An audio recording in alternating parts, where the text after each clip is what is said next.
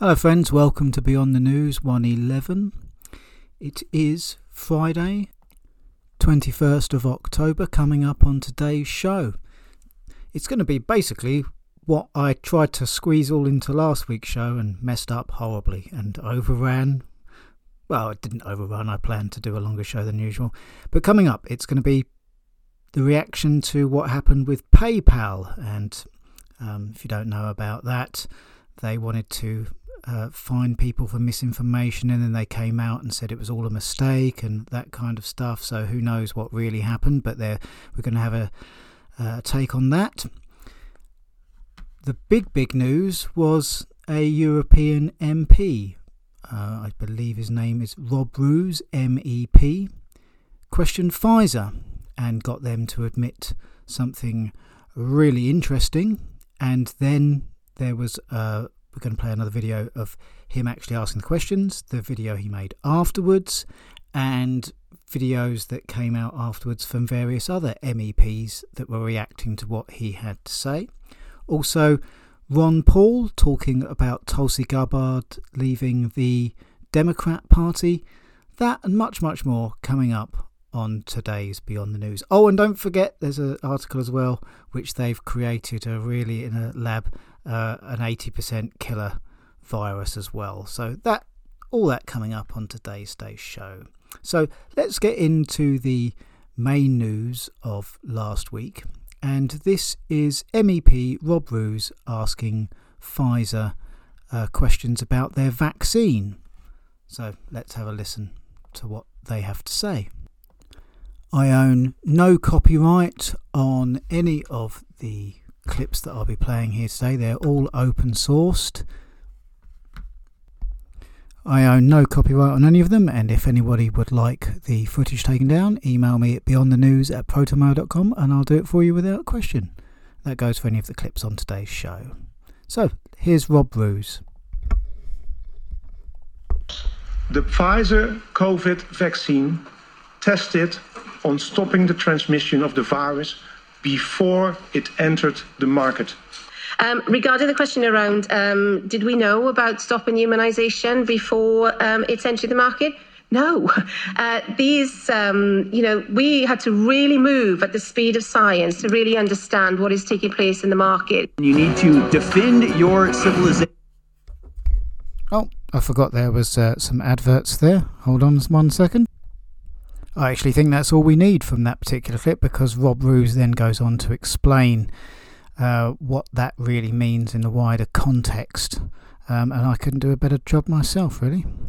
If you don't get vaccinated, you're antisocial. This is what the Dutch Prime Minister and Health Minister told us. You don't get vaccinated just for yourself, but also for others. You do it for all of society. That's what I said. Today, this turned out to be complete nonsense. In a COVID hearing in the European Parliament, one of the Pfizer directors just admitted to me, at the time of introduction, the vaccine had never been tested on stopping the transmission of the virus. This removes the entire legal basis for the COVID passport. The COVID passport that led to massive institutional discrimination as people lost access to essential parts of society. I find this to be shocking, even criminal. Please watch the video until the end. Voor u, mevrouw Small, heb ik de volgende vraag waar ik een duidelijk antwoord op wil. And I will speak in English so there are no misunderstandings. Was the Pfizer COVID vaccine tested on stopping the transmission of the virus before it entered the market? If not, please say it clearly. If yes, are you willing to share the data with this committee? And I really want a straight answer, yes or no, and I'm looking forward to it. Thank you very much. Regarding the question around, did we know about stopping immunisation before it entered the market? No. We had to really move at the speed of science to really understand what is taking place in the market. This is scandalous. Millions of people worldwide felt forced to get vaccinated because of the myth that you do it for others. Now this turned out to be a cheap lie. This should be exposed. Please share this video. So that's what I'm doing, Mr. Rob Roos. And fellow MEPs, I think her name is Christine, and I've forgotten the surname, I do apologise. They then held a conference, it looks like, a few days later, and this is what she said. We're pleased to hold another press conference today because of the events unfolding after the committee session of last Monday, when our colleague, who I hope will still be able to join us this morning, asked Pfizer a question, and the answer was really what made the news. Put in a nutshell, the cat is out of the bag. It was a gigantic lie, what they told us, that these vaccines would prevent you catching this virus or would prevent transmission. Well, none of that was true, as it turns out, and based on that lie, all of the mandates, all of the lockdowns, all of the non-pharmaceutical measures as wearing masks, staying at home, curfews, all of that was based on that gigantic lie. And yet, they will not acknowledge it. No, they just go ahead with whatever they want to do with us.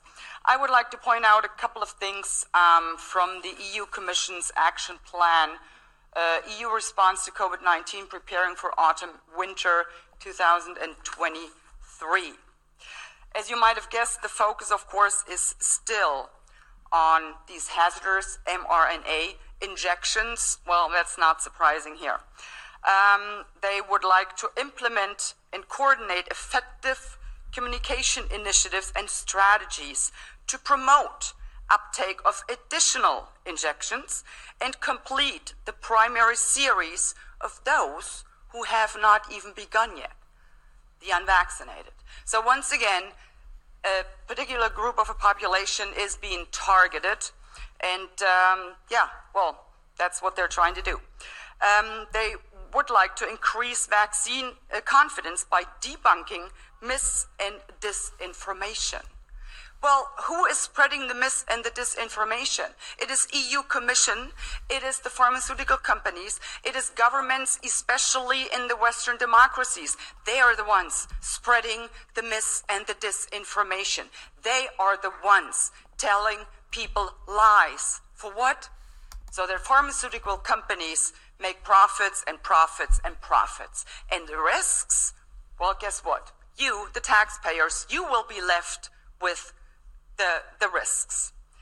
And then, of course, they want to target, and they specifically say that, target hard-to-reach population groups. Well, I guess in that instance, they are actually talking about me. Yes, I am in a hard-to-target, a hard-to-reach a population group, because I saw through their lies from the get-go. I'm still unvaccinated, and I will remain unvaccinated.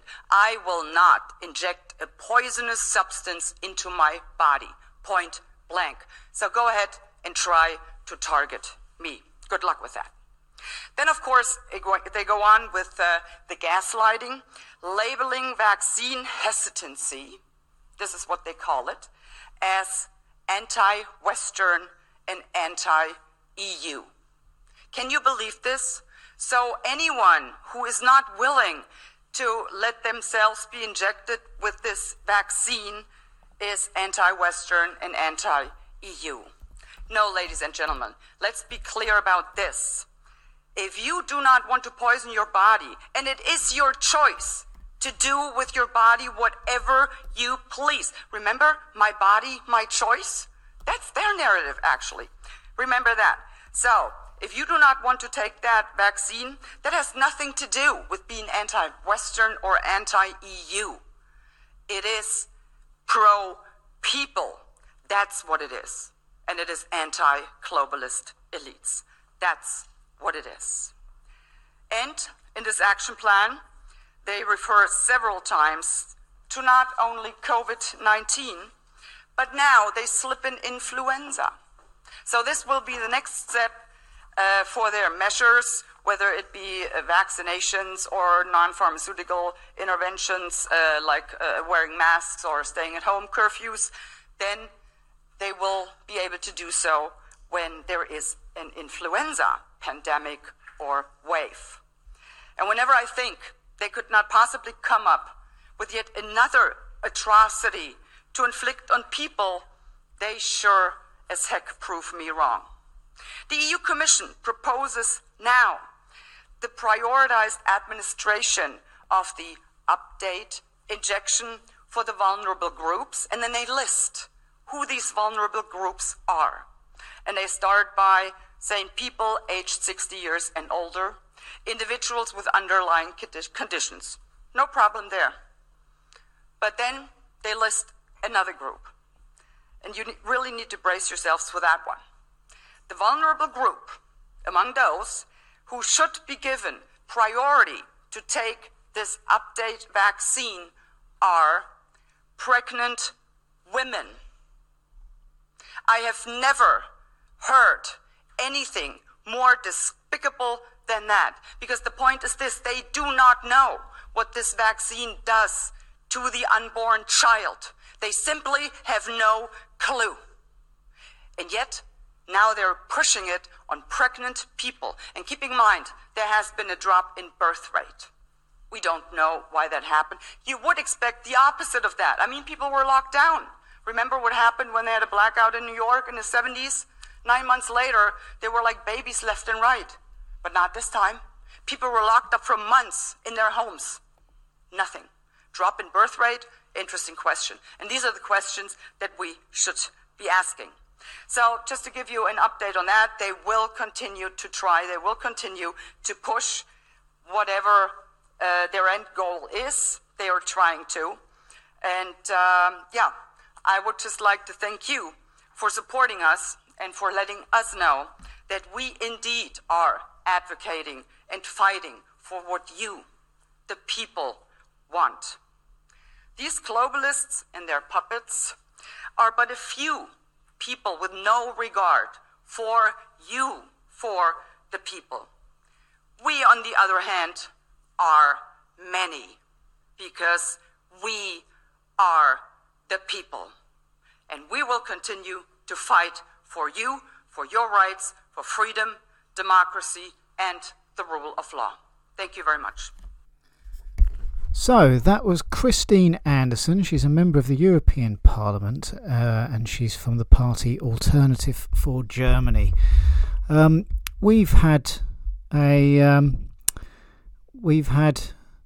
vacancy here in Britain for our Prime Minister.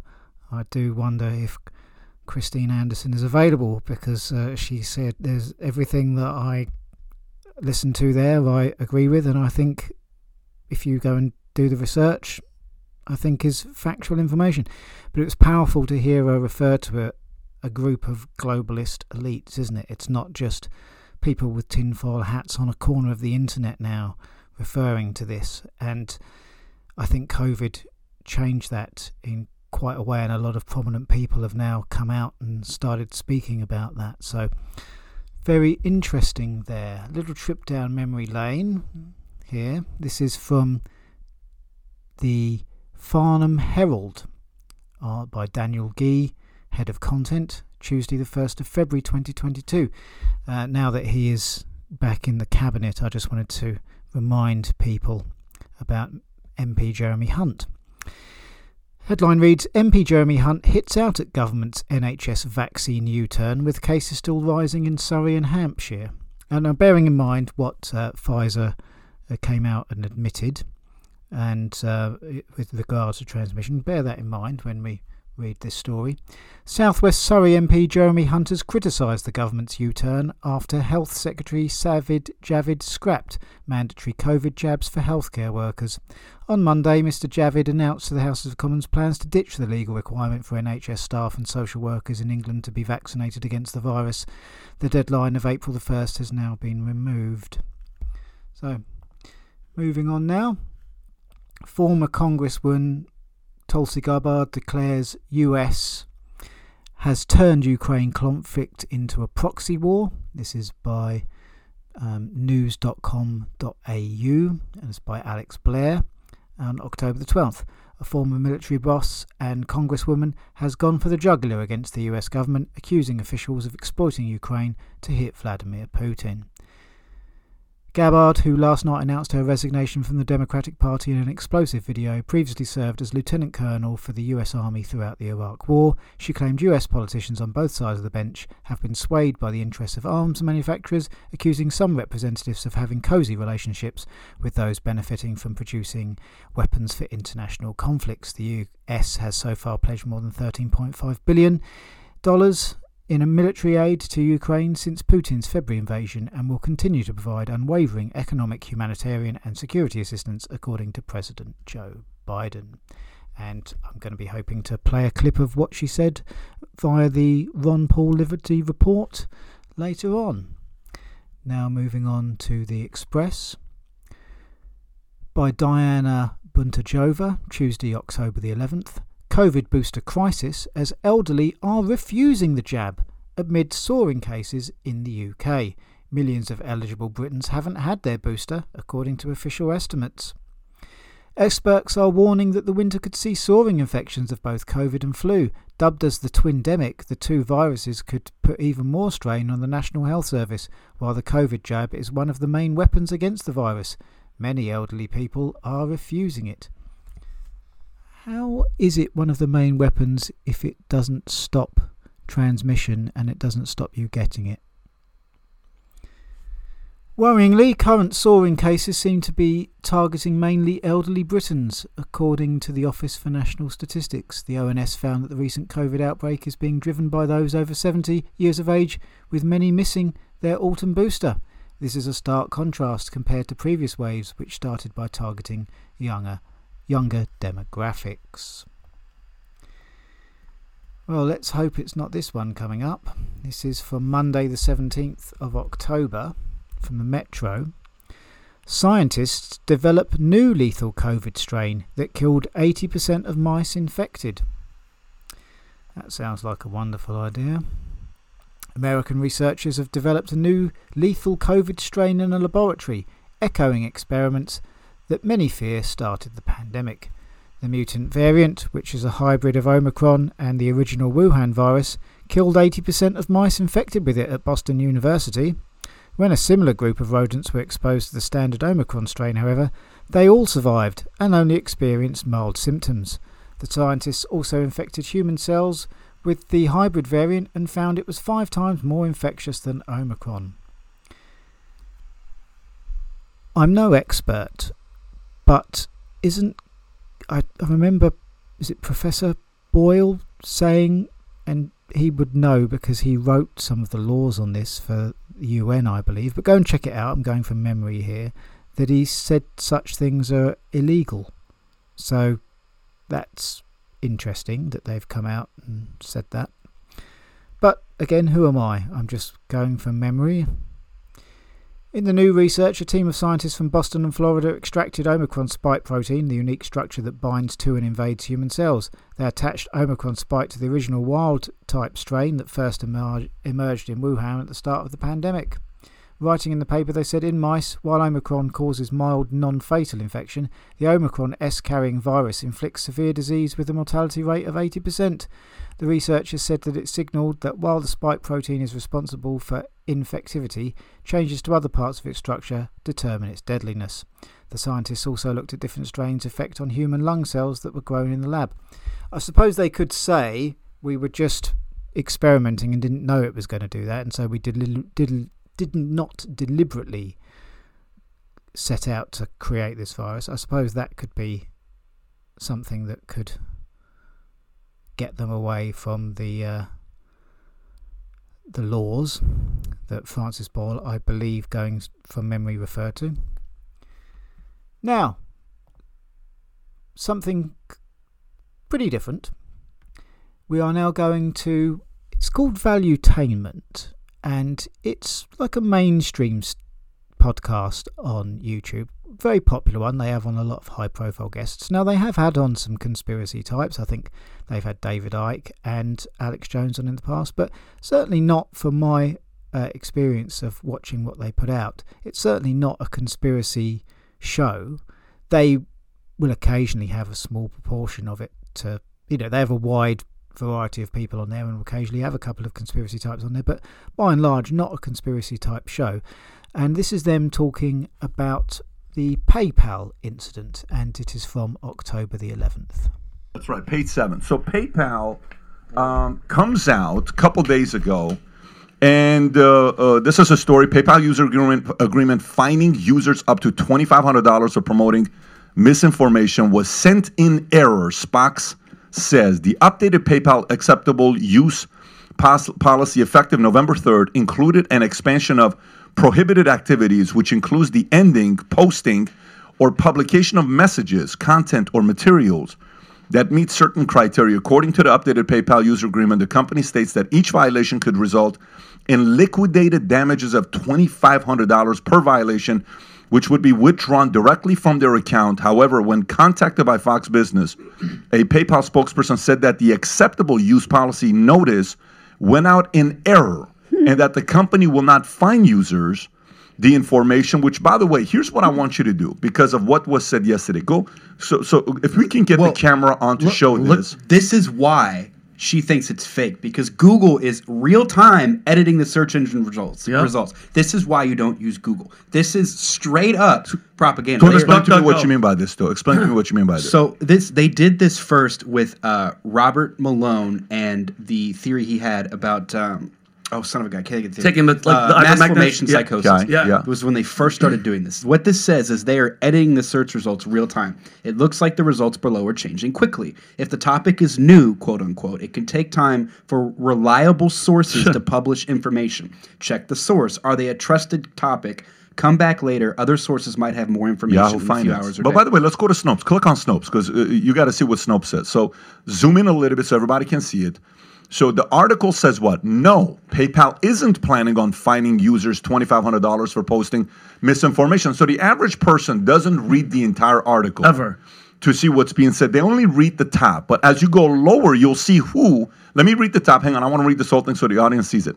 Here's what you should know about a since-deleted document supposedly outlining changes to the platform user agreement. Go a little lower. Supposedly.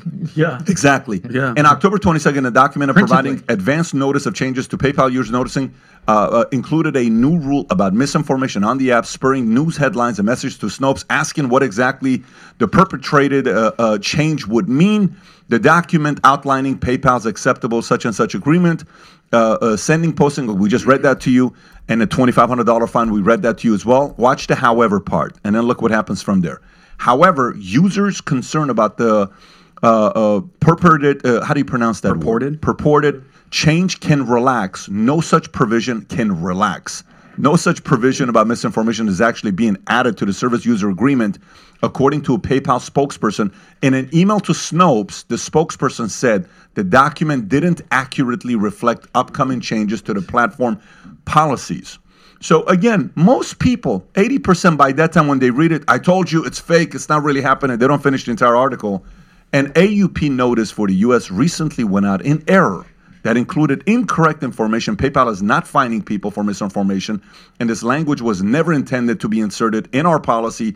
We're sorry for the confusion. This has caused. Pat, connect the dots for me. What is misinformation? I assume that has to do with social media, Twitter, Instagram, think about and PayPal. But think about exactly. I'm trying to connect the dots. The whole question you have to ask is, why the timing now when it's 3 weeks away from what? What event is coming up? Exactly. Okay. So keep going.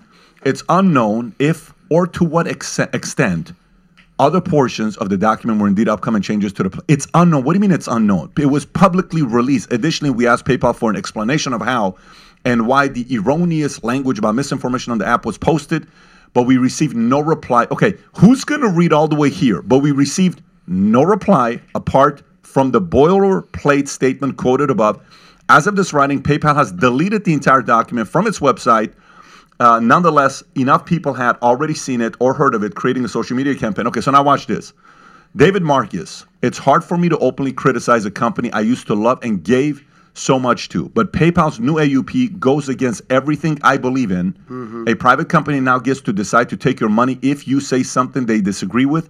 Insanity. FYI, do you know who that guy is? Who? He's the former president of PayPal, and you know who else he is? Oh, wow. Hardcore liberal. He's followed by all the main liberal folk. This is not a Republican. This is not a conservative. This is somebody that's on the left, okay, who said this. Then right below, Elon Musk says, agreed. Keep going. Kevin Jenkins, every company has the right to be woke, and I have the right to boycott these pathetic companies. PayPal account closed. Go to the next one. There's more, by the way, on the bottom. So now here's what I want you to do. Go to stock market, and let's look at PayPal stock, how it did on Monday. Oh, yeah, this is yesterday. Type in PayPal stock. Probably PayPal. not so good. No, look how much they lost. You have to see this. Look how much you have to see this. One day. They lost $5 billion yesterday. Wow. Just so you know that. PayPal lost $5 billion just yesterday. Not the type of PR you know, need. You know why? You know why? Because they were spreading misinformation. And FYI, here's what's crazy. PayPal stock right now is what? $84, give or take, $84.52. You know what it was a year ago? What? $273. Oh, damn. From $273 to $84.52. So when I posted this on Twitter, a guy commented and he said, you know, this is the problem with capitalism. You guys have such a hard time with, you know, companies who decide to do this kind of stuff. Who cares if they want to take this position? You don't have any. And I said, here's what I said. I said, you're right. You are right. They get to do this. But the audience of Disney, when Disney went woke, what happened? The stock dropped 25%. However, when Nike defended Colin Kaepernick and signed him, you know what happened to Nike the next week? It blew up. Blew up in a good way. So in a good way. The point being, we're going to find out. It may be a good move for PayPal. The next day we found out it was a bad move, cost them $5 billion. So what are your thoughts? When you see something like this, Jedediah, what do you think about this? Interesting comment you made, because a lot of people will say things like that. They'll say, oh, if you're a capitalist, then these businesses have a choice to do these things. And I think that people, when people hear that, they think of like a mom and pop shop. Oh, it's a small business. They make a decision. Okay. That's not what's going on anymore. When we talk about the system, we're talking about these big companies that are holding hands with each other, holding hands oftentimes with big government, holding hands with big institutions like Big Pharma.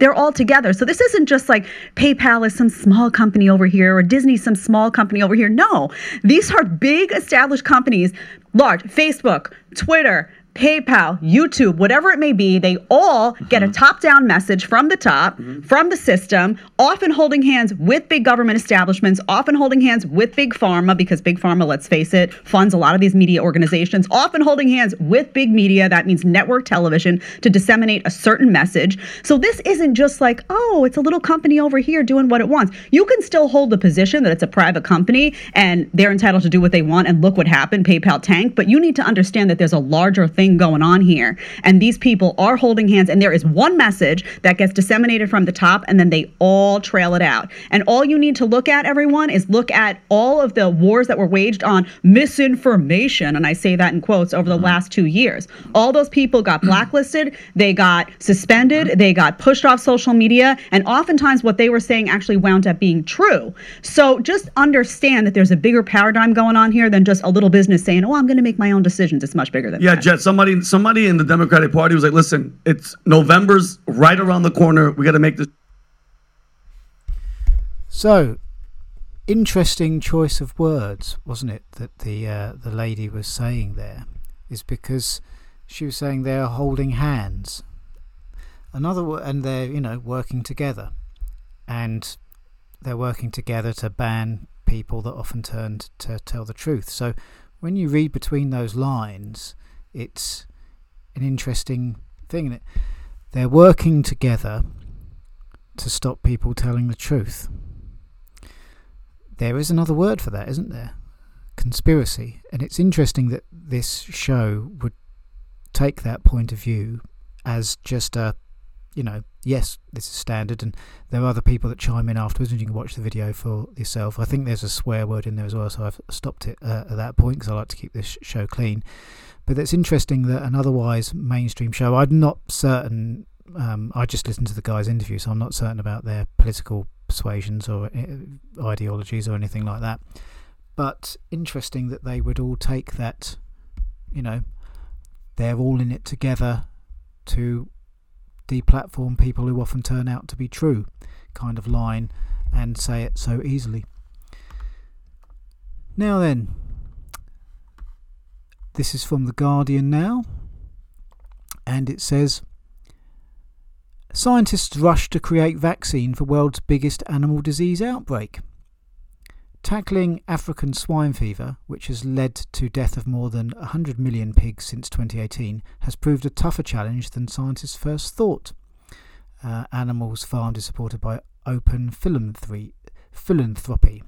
That's the sponsor for the article. And this is by Ashifa Kassam in Madrid. Tucked between motorways in the west of the city, the drab brick building belonged to Madrid's... Oh, well, you can go read it for yourself. This is the front line of the EU's battle against another, albeit lesser-known, global pandemic, the highly infectious African swine fever, which has swept through dozens of countries, forcing farms to cull millions of animals. Moving on to the Daily Mail now. Interest costs on UK's £2.45 trillion debt mountain soar to new record £7.7 billion. That's just the interest, the £7.7 billion. In September, as Chancellor Jeremy Hunt desperately looks for spending cuts to ease market turmoil in budget. But will the new PM block his plans? This is obviously from 21st of October, and it's 0728. The new PM, I presume they're talking about, this is today, so will they be talking about the PM that is to come?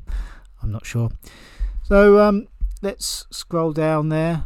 I wonder if anyone's going to be mentioning perhaps we could cut the money to fund the war in Ukraine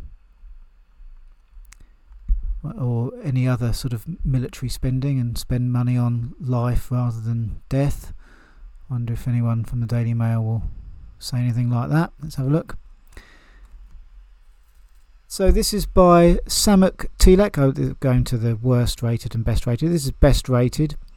This is from someone from Bangkok, Thailand. The country is bankrupt and it was intended. Up 405, down 12.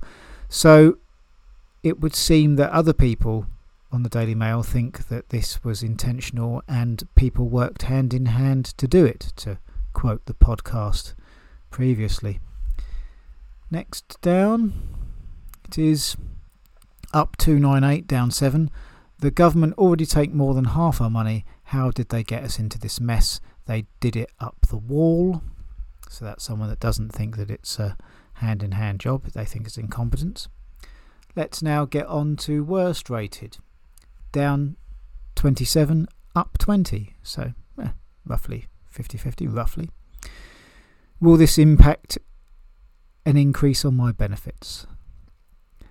Zara Mohammed, Manchester. So, next one down. Up 5, down 24.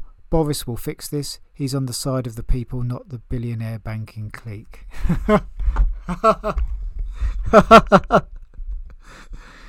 Oh, I do apologise for laughing at that one.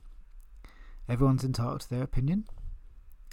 Now, on to Reuters now. October 20th. US CDC advisors approve adding COVID shots to vaccine schedules. The US Centers for Disease Control and Prevention Advisory Committee on Vaccines on Thursday approved adding COVID-19 vaccines to the agency's recommended immunisation schedules for both children and adults. The CDC's Advisory Committee on Immunisation Practices voted unanimously to add the vaccines to the schedules, which contain recommendations to physicians on which shots their parents should receive and when. Now then, I'm sure it's got nothing to do with this article from the Daily Mail from a week or so ago on the 12th of October. Revealed PR firm that represents Pfizer and Moderna also sits on CDC vaccine division, sparking major conflict of interest concerns. Weber Shandrik is helping run communications around the vaccine programme, but the PR group is already working for Moderna and has worked for Pfizer. Critics slammed the CDC's hire today as irresponsible, it was revealed. That's by Luke Andrews. Oh, it goes on to say New York-based firm Weber Shandrik has been responsible for elevating Pfizer's profile since at least 2006. So you get the idea, I think, from all of that, from the headline there. It's almost as if that podcast is saying people were working hand in hand. Had a point. Let's move down to the best rated and worst rated. Best rated, up 380, down 0. Oh, and I just want to check the comments below have not been moderated. Up 380, down 0. I don't think I've ever seen down 0 before. I'm really trying hard to think, but I don't think I have. So let's read it, shall we? One day, a true history of this pandemic will be written. How accurate it will be, I cannot say. We should all be aware that we have been subjected to misinformation, disinformation, and outright lies by our governments and other agencies. At least some of that will be exposed. This will reflect poorly on various governments, administrations, NGOs, and especially organisations like the WHO and NIH. Well, I can see why it had no downvotes. Let's go to the next one. Up 287, down 2. Where in the hell was the reporting like this 2 years ago? All of a sudden, now it is reported about the conflicts of interest, the fact that they knew that the vaccines would not prevent spreading.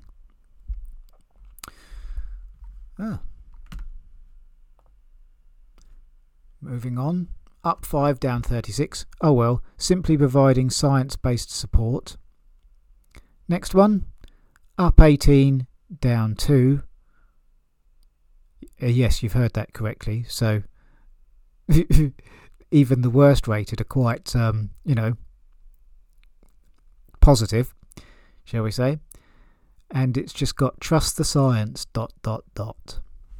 So, interesting one, that one. Moving on.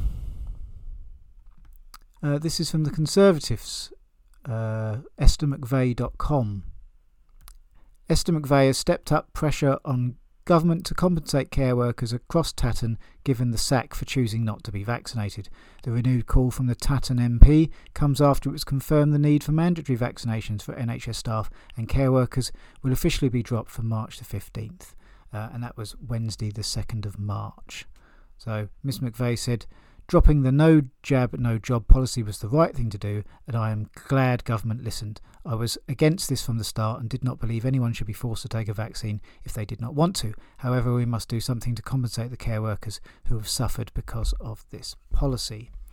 And Esther McVeigh is not the only Conservative Party MP that was speaking out against various policies that their party had made. This is Sir Charles Walker. He is the MP that I believe, judging from the appearance and the videos, that spoke out against the old woman being bundled back into the back of the van for peacefully protest during COVID, and I played that clip on this show. Here he is again speaking in the Houses of Parliament. I absolutely, unlike some members in this chamber, have no time for those people that block roads, throw soup, make a general nuisance of themselves. But having said that, serious disruption prevention orders are not the answer. They leave me absolutely cold. In fact, I go as far as to say they are appalling. Absolutely appalling, because there are plenty of existing laws that can be utilised to deal with people who specialise in making other people's lives miserable. I thank the Minister for his intervention, because I'm now warming to my task here to nail a stake through the heart of this nonsense that we're debating. Because let's be it is absolute nonsense, Minister. The idea that in this country we're going to ankle tag someone who has not been convicted in a court of law. I warned during the COVID lockdowns, when we banned protest, that we would get to this point. That once the government, politicians were emboldened with placing restrictions on a right and turning it into a freedom, they would not stop. This is not what the Conservative Party does. We believe in proportionate laws, like we used to believe in sound money. So I will be voting against this. I will be joining with honourable members across the House to vote against this piece of legislation. Oh. Why can't we have him in the Conservative Party leader race? An interesting question. So now let's go to Ron Paul. He was a presidential candidate in 2008, and I believe it was either a senator or a congressman, I think, and one of the real original libertarian Republicans. And his son, of course, is Rand Paul. Yeah, forgive me, I can't remember whether he was a congressman or senator, but they used to call him Dr. No because he always used to vote no on any laws and that were anywhere near going against the Constitution. So he has a show called The Liberty Report on YouTube, and here he is talking about the Tulsi Gabbard situation. Hello everybody, and thank you for tuning into the Liberty Report. With us today is Daniel McAdams, our co-host. Daniel, good to see you. Good morning, Dr. Paul. How are you this morning? Very well, thank you. Good. Interesting day? Yeah, it is. You know, we talk a lot about the war, but we're going to talk about a domestic war going on now in the Democratic Party. But it's a political war, but it's not like they have a monopoly on that. The whole system is at war with themselves. But it was interesting because, you know, we have worked with, identified with, and talked with Tulsi Gabbard, and she made a big announcement. She got big headlines, and she'll be talked about today and maybe next week, too. Yeah. Tulsi, who was a Democratic congresswoman and was there a couple terms, but then I think she might have had enough. But she was obviously very different. Everybody knew that on her philosophy, that she didn't sound like the typical Democrat. She sounded like somebody that was just telling the truth as she knew it in the best manner possible. So we all suspected that how long is this going to last? But she's been out of Congress for a bit now, and she is talented and very capable. So her next step is a big step, and she decided to chuck the Democratic Party and leave the Democratic Party. And I imagine they're pretty unhappy because she does have, for not having been a famous vice president or somebody that is, into regular politics, she was well known and respected. So her leaving the party, that's one thing. A lot of people get disgusted and say, I'm quitting this, I'm leaving, I'm not going to be in the party any longer, and they walk away. But she left with a message. She left the party with a message. And that, of course, is important, and that's what people will read. Why would they do it? I sort of did something like this at one time. I got disgusted, with the way that the Republicans were going. I still do get disgusted with it. But at least I made that effort and worked with another party, the Libertarian Party. But she did a good statement. She has a video, and she also has... I put a written statement out, and it gives us some pretty good information. And I was fascinated with that, but I went in there in the first paragraph or two, all of a sudden, wow, she has a lot of interest, and we knew that because we've had discussions with her on foreign policy. She has so many views that are similar to ours, and she's sick of it all, and she believed the Democratic Party has lost their way, and their policies could lead in the direction of, chaos and nuclear war and the whole works. But she was unhappy with other things too, and so it's a good statement, and she certainly stood on principle. She is not, doing this and say, well, what is it for me to make my next step? I have to sort of lay out a new platform and this sort of thing. She just talked about her old platform, what she believed in. I'm sure she was a believer in these ideas when she went to Congress. And so she's been talking this way. But it is interesting, and it tells you something about if she is absolutely right, and most of her complaints about the Democratic, they are right. And it's a frustration that a lot of Republicans feel with Republican parties. There's the fake Republicans and the real Republicans and conservative Republicans. It's ongoing. But to me, this is pretty neat thing that she's doing. It's going to call attention, to the foreign policy. It is going to be calling attention to the Democrats and what's going to happen here. But the big thing is the foreign policy, because one thing that we have to realize, let's say that her ideas on foreign policy prevails, then guess where the opposition will come from? It'll be more than the Democratic Party. It's going to be, the war party.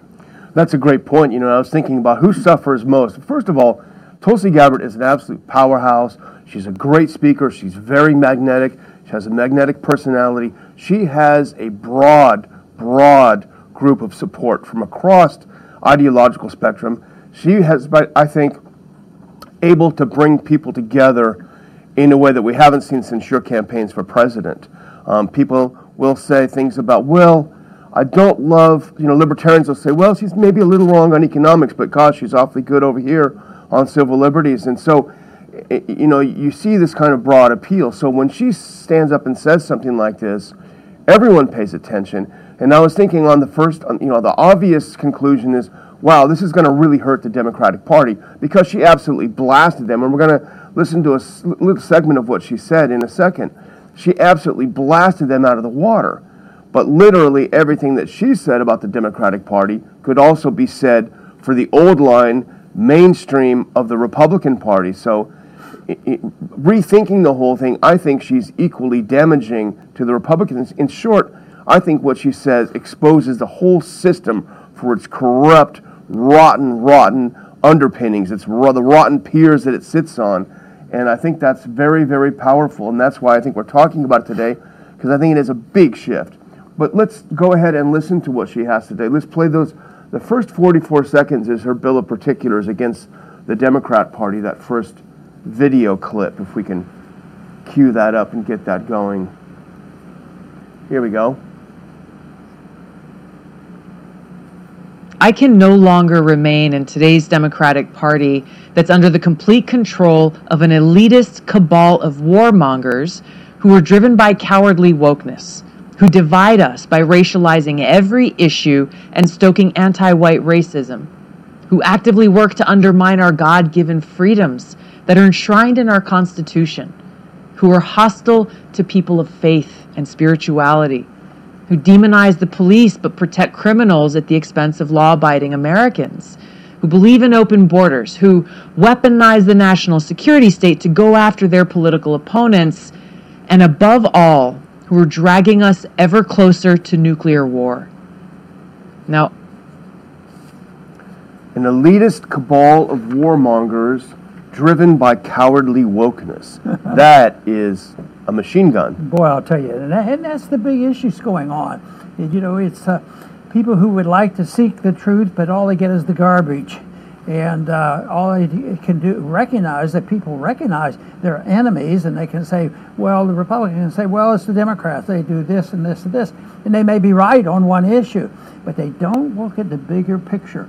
And, of course, how often have I brought up the subject about the too much bipartisanship? Yeah. They're endorsing same basic principles, although there's a lot of fighting going on. But the fighting isn't on the principles. The fighting is on political power. Who's going to make the money? Right now, is who can you believe, and who's making the most money, and when they talk about corruption in the Democratic Party, they compare it to corruption in the Republican Party, and emphasizing this whole thing about the criminality, how they dispense justice, which is totally unfair, and their weapons, and yet this partisanship is a big deal, because it is the divvying up of the loot and the power that they steal from the people, but it is really superficial that when they start talking about, there are some people, Tulsi mentioned so positively about the importance of the Constitution, and you've heard me say that.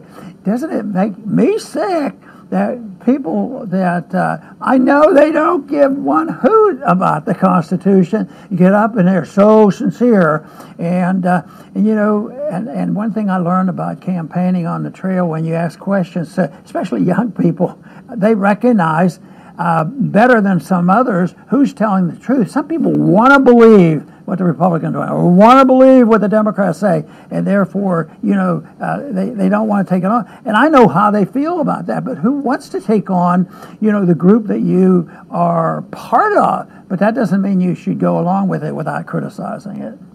Yeah, and she has not been afraid of criticizing her own party in the past.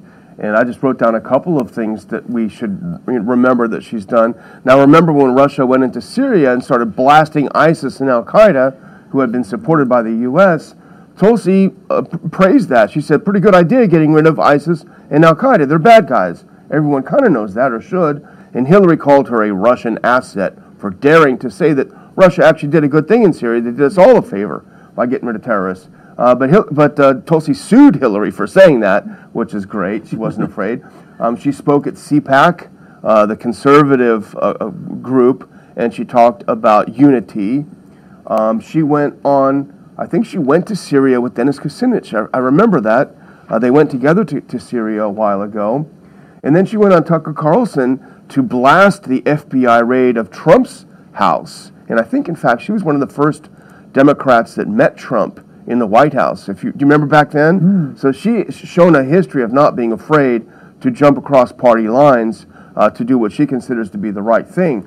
So I think this might be the rational next step for her. The question is, how does it shake up American politics? And that's what we were kind of thinking about off camera. What might this mean? She obviously is saying this because she has some interest in a future political career. Otherwise, she wouldn't bother. She'd be back surfing, right? Probably what she enjoys doing most. But she obviously has some sights on the future as a politician. So the question is, what does it mean now that she's done this? Yes, and we've had great sympathy and respect for her, and she was on our program here when she was running as a presidential candidate. But I always would seek out, when I was an elected official, would be the people in the progressive realm where you could work with them and trying to come together. And the truth is, I've always thought, because we still are, close friends with Tulsi, and we visit and on each other's programs, and building a coalition is what we need. If you say we want a new party, that's a bigger hurdle. But if you build a coalition, people understand that better. And I think she can talk to progressive Democrats and coming together. And and like I said in my opening statement, she may end up with the greatest resistance if this policy prevails, because I wasn't exactly cheered on when I was campaigning by conservative conservative Republicans. Matter of fact, that antagonized them the most. I had a lot of people come up, Ron, I like this, and I like you don't want to spend all this money. But they never said, quit spending money in Ukraine or someplace like that. But I hope that comes, and somebody like Tulsi will certainly contribute, I think, in a very positive way. And my first thoughts were that, okay, well, this is great. This does not make her a good fit in the Republican Party for the most part, even though there are some young Republicans. Apologies there. I was queuing up the next video, and it decided to just play automatically. Apologies. Foreign policy. So let's hope the next generation is coming up. But it's not an obvious for the Republican Party, because even the Republicans who are against this whole Russia-Ukraine business, we shouldn't be focusing on that because we have to take on China. There's a lot of that. So there is an obvious nexus with the Libertarian Party. I don't know if that's where she wants to go. But if you look at some of her positions and even her past progressivism, it's not incompatible. In fact, I would suggest if it weren't for these stupid labels, it's actually very compatible with something like what the Mises Institute, what Ron Paul has been saying and would have said in the campaigns, that if you are concerned about poor people, well, who continues to keep people poor? Well, it's the Fed. Who facilitates the wars? Well, it's the Fed. So if she focuses like you were able to do after the 2008 campaign, when you brought all the so-called minor parties together and agreed that this whole thing is brought together by debt, by spending, by the Federal Reserve. If you care about poor people, you have to care about how the Fed stomps on poor people's necks constantly. You say that so well. I've been around the best. I learned from the best. I can't add to that. But she should be able to see that too, I think. I mean, I could, maybe in a year speaking at a Mises conference. Who knows? Yeah, that's right. Very good. No, this is interesting news, and. So that's where I'll leave that now. Next story here. From The Guardian, BBC prepares secret scripts for possible use in winter blackouts. This is by Severin Carroll and Jim Walterson on Tuesday 18th of October. Exclusive, scripts set out how corporation will reassure public in event of major power loss. The BBC has prepared secret scripts that could be read on air if energy shortages cause blackouts or the loss of gas supply this winter. The script, seen by The Guardian, set out how the corporation would reassure the public in the event of a major loss of power causes mobile phone networks, internet access, banking systems or traffic lights to fail across England, Wales and Scotland. Northern Ireland would be unaffected because its electricity grid is shared with the Republic of Ireland. The public would be advised to use car radios or battery-powered receivers to listen to emergency broadcasts on FM and long-wave frequencies usually reserved for Radio 2 and Radio 4. One draft BBC script warns that the blackout could last for up to 2 days, with hospitals and police placed under extreme pressure. Next now from GB News, bird flu prevention zone declared across Britain as cases rise. From midday on Monday, it will be a legal requirement for all bird keepers in Britain to follow strict measures to protect flocks from bird flu. This is by Ben Chapman on Monday 17th of October. An avian flu prevention zone has been declared across Great Britain in the rise of rising cases numbers as the country battles the largest ever outbreak of the disease. From midday on Monday, it will be a legal requirement for all bird keepers in Britain to follow strict, just repeating themselves here, including keeping free-range birds in fenced areas and stringent biosecurity for staff on farms. The move by the Chief Veterinary Officers of England, Wales and Scotland comes following an increase in the number of cases of avian flu being detected in wild birds and commercial premises in recent weeks. Now, this was the video that I was going to...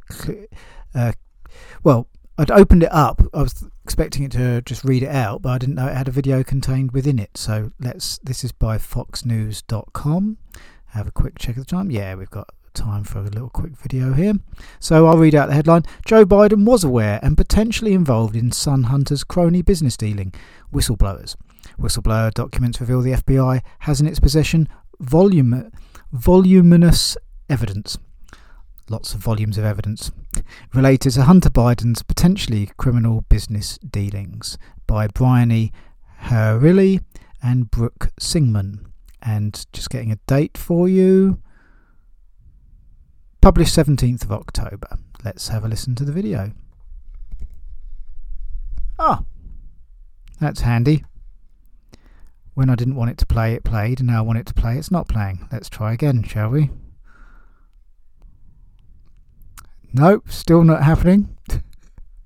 The video is playing in picture. Oh, have we got something? There we are. Sam to you and Sandra. Good afternoon, everybody. I'm Martha McCallum, and we are pouring over a brand new story right now. A bombshell that just dropped from the Washington Post moments ago. Federal agents who are probing Hunter Biden believe that they have enough evidence to charge the president's son with tax crimes and a false statement surrounding a gun purchase. Remember, this investigation has been going on for 4 years now. His overseas business dealings were the initial focus, or at least what got the most attention.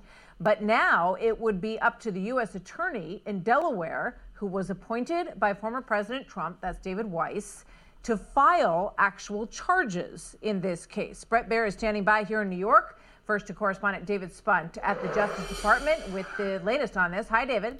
Hi, Martha. A significant development. Hunter Biden, the 52-year-old son of President Joe Biden, may face charges after all. This coming in an exclusive report from the Washington Post. We are calling our sources right now to try to find out what we can about this story. But it's interesting because the Post says tax crimes, plural with an S, and a false statement related to a gun purchase. As you know, Hunter Biden has not been charged with a crime. David Weiss, the U.S. attorney in Delaware, in Wilmington, Delaware, has quite a task ahead of him deciding whether or not to indict a sitting president's son. The question, what would Hunter Biden be indicted on? Now, we know that President Joe Biden kept David Weiss on the payroll as a U.S. attorney when he came into the Oval Office in January of 2021 to avoid any types of conflict of interest. But ultimately, Martha, Attorney General Merrick Garland, Deputy Attorney General Lisa Monaco, these are characters that are being briefed on the Hunter Biden investigation. We reported on Fox News just about a month and a half ago that the grand jury looking into potential charges for Hunter Biden ended its term over the summer. It's possible that prosecutors went back to a new grand jury to bring more information to a grand jury to try to get charges, or it's possible what the Washington Post at this point is reporting is based off of that original grand jury. We've heard about this laptop. We know that the FBI began investigating Hunter Biden back in 2018. Tony Bobulinski was on Tucker Carlson a couple nights ago, a former business partner of Hunter Biden. So ultimately, it's up to the Department of Justice, not the FBI, to make a decision on charging Hunter Biden. And I will end with this, Martha. The DOJ has I want to say it's not a written rule, but to not charge someone before an election if it's a politically sensitive matter. Hunter Biden's not on the ballot, but his father's the president of the United States. So we'll see what happens here. This coming from the Washington Post right now, and we will continue to make calls, Martha. Okay, we appreciate that. Well, that's where I'll leave Beyond the News here. Thanks for joining us here this week.